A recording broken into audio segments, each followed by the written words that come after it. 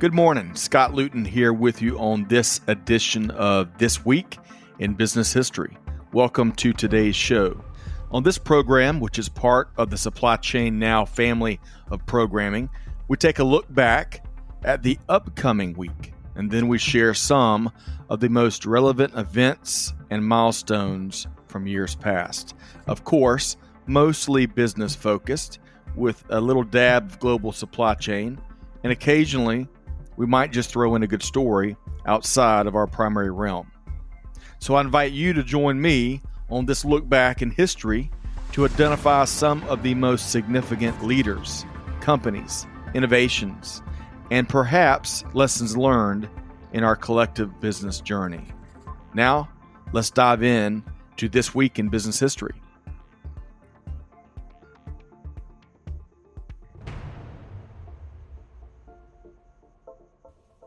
Hello, and thanks for joining us. I'm Kelly Barner, the host of Dial P for Procurement here on Supply Chain Now. We're all products of history. World history, personal history, and business history. In fact, in many ways, business history is personal history. Many of the things we take for granted today were mind-blowing innovations back when they were invented. And the people that made them possible, well, they are always very unique and colorful characters whose stories should be told. We have more than our fair share of colorful characters in this week's episode. But first, I have a favor to ask. If you enjoy the unique blend of storytelling and business history that Scott Luton and I whip up for you on This Week in Business History, please take a minute to subscribe to the podcast and share a review. That is the best way to help others find us. This week's walk through business history will take us down the red carpet to the incorporation of the Academy of Motion Picture Arts and Sciences. If that doesn't sound familiar, it's the organization that hosts the Academy Awards, known to most of us as the Oscars. On May 4th, 1927, the Academy was incorporated, and 2 days later, they held their first meeting. The Academy was the brainchild of Louis B. Mayer, the head of Metro-Goldwyn-Mayer, or MGM Studios.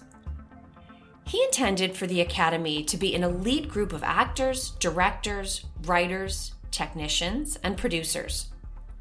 While there was some thought of maybe having an annual banquet, the awards were definitely not part of the original plan. So here's where I should pause. No, you have not tuned in to This Week in TMZ History or Talk Soup, so you know there has to be a business connection here.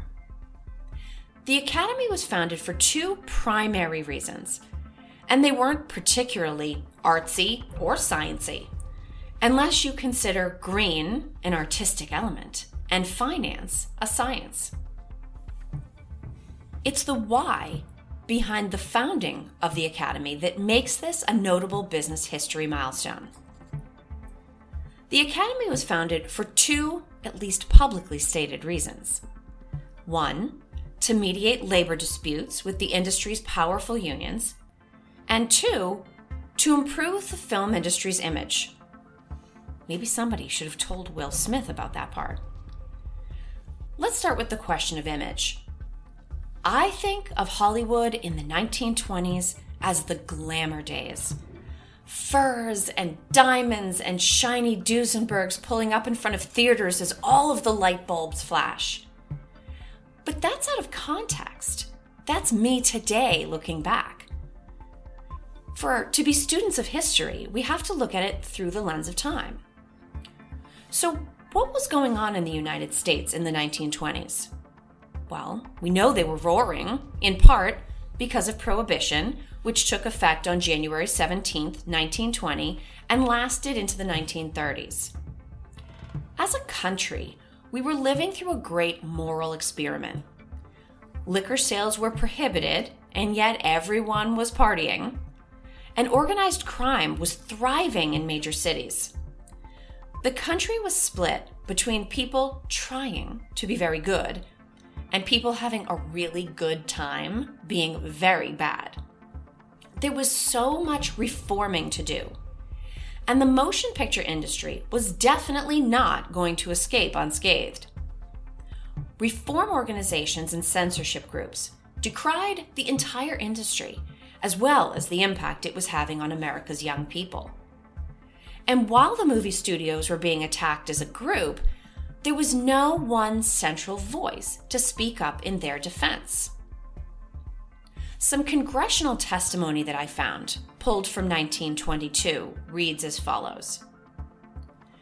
Hollywood is a colony of these people where debauchery, riotous living, drunkenness, ribaldry, dissipation, and free love seem to be conspicuous. These are some of the characters from whom the young people of today are deriving a large part of their education, views of life, and character-forming habits. From these sources, our young people gain much of their views of life, inspiration, and education. Rather a poor source, no? It looks as if censorship is needed, does it not? Now, clearly, not everyone looked at Hollywood through the same revisionist rosy glasses as I do. We're going to come back to censorship in a moment, so for now, we'll just say the Academy did not feel that outside censorship was warranted. That brings us to reason number 2 that the Academy was founded: the labor unions. Unions were wildly successful in the United States during World War I, and they spread rapidly through a number of industries. And while Hollywood had been a largely open and free labor marketplace, some of the more construction-based jobs, i.e. those with the most overlap with existing labor unions, were starting to unionize. Carpenters and electricians, photographers and projectionists, then the musicians and the screenwriters. They wanted more standardization and working conditions between the studios and, of course, better benefits. At the same time, the role of technology was growing in the movie industry. With the technical behind-the-scenes individuals quickly starting to outnumber the on-screen talent, their relative leverage was growing. The potential power of skilled trade unions to bargain collectively and go on strike was looming large over the industry. And with one union per trade, the risk of a production being disrupted was very high.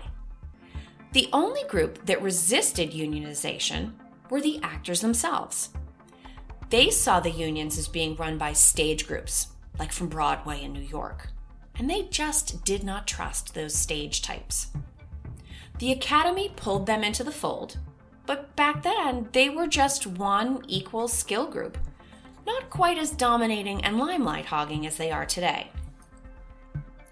Now let's zoom out for a moment and look at the year 1927. 3 very interesting things all happened in the movie industry that same year. We're already talking about the incorporation of the Academy, so that's the first one. Number 2 was the release of the very first feature film with sound. The Jazz Singer premiered on October 26, 1927. It was an instant sensation. Warner Brothers Studios that released the film were just considered sort of mid-level back then. So the fact that this movie earned over $2.6 million in the United States and abroad, almost $1 million more than the previous record for a Warner Brothers film, was a huge event for the studio and for the industry.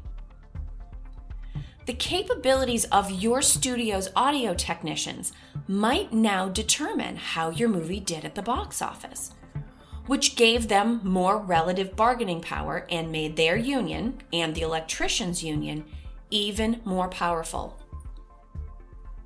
And then the third thing that happened in 1927. I promised we would return to censorship, and here we are. 1927 marked the first coordinated effort to encode principles of censorship into the film industry. Executives from 3 major studios, Metro-Goldwyn-Mayer, remember, Louis B. Mayer that we've already talked about, the head of MGM. He was the one that dreamed up the Academy. He was joined by Fox Film Corporation and Paramount Pictures. They created a list they called the Don'ts and Be Carefuls. You'll have to look up the list to see what's actually on it. It's really funny. To today's eyes, the things on that list read like a script of the average PG-13 movie. Apparently, the Don'ts and Be Carefuls from 1927 have become the must-includes. But back in 1927, with outside censorship closing in on them, the movie industry decided self-censorship was a better answer. They would manage it themselves if they couldn't avoid it completely. At least that way, they only had to pass one board. Here we get an interesting little crash with the present moment. As I record this, Elon Musk is taking Twitter private in order to deal with First Amendment issues. You'll find people with passionately held opinions on both sides of this issue. Freedom of speech versus offensive content, majority opinions versus minority opinions. Well, things weren't so different 100 years ago. As entertainment, movies were a progression of stage shows, and many of those could be a bit on the trashy side. As the studio houses got bigger and bigger in the 1920s, they were starting to form a national industry. But audience sensibilities still varied a lot by location. These new national studios quickly found out that a costume or a choice of words might be hilarious or dramatic or stunning in New York City and Los Angeles, but shocking and alarming pretty much everywhere else in the country. In 1915, there was a Supreme Court ruling, Mutual Film Corporation versus the Industrial Commission of Ohio, and it found that free speech did not apply to movies. As a result, individual states started setting up censorship boards. For these studios, with a lot of investment on the line, the situation was quickly becoming very complicated and extremely costly. The combined pressure of censorship and labor disputes brought the Academy of Motion Picture Arts and Sciences to life, eventually leading to the introduction of their annual awards ceremony. In May of 1929, the first awards banquet was held. Now, unlike today, the winners were announced before the award ceremony. Everyone was really just there to collect their awards, celebrate, and of course, to be seen. Now, it will probably not come as a total shock that despite its popularity and innovative achievements, The Jazz Singer, that first feature film with sound, was not allowed to compete for Best Picture. The Academy felt that it was unfair to allow a talkie to compete with the silent films. And yet, obvious snub notwithstanding, the Academy did make a peace of sorts with the progress in technology. That same year, they gave Thomas Edison an honorary award for the 40th anniversary of his contributions to the motion picture industry, including building the first motion picture studio named the Black Maria. The Academy Awards understood the innovation importance after all. Despite that nod to technology and the addition of 12 new branches, many of which are technical, there is still a hierarchy in Hollywood. In fact, only 3 members of the Academy have ever voluntarily resigned, and they all did so in 2022. Will Smith is the obvious one. Everyone knows about the slap heard around the world at this point. But the other 2 resignations actually tell us a little bit more and tie into the history that we've learned today. Those 2 people were sound engineer Tom Fleischman and production sound engineer Peter Kurland.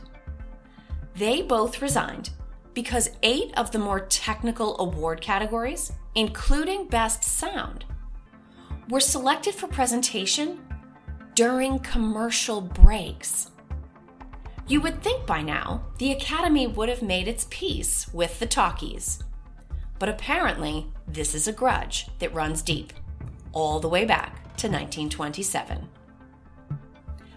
On that note, it is time to wrap up this edition of This Week in Business History. Thank you so much for tuning into the show each week. Don't forget to check out the wide variety of industry thought leadership available at supplychainnow.com. As a friendly reminder, you can find This Week in Business History wherever you get your podcast from, and be sure to tell us what you think. We would love to earn your review, and we encourage you to subscribe so that you never miss an episode. On behalf of the entire team here at This Week in Business History and Supply Chain Now, this is Kelly Barner wishing you all nothing but the best. We'll see you here next time on This Week in Business History.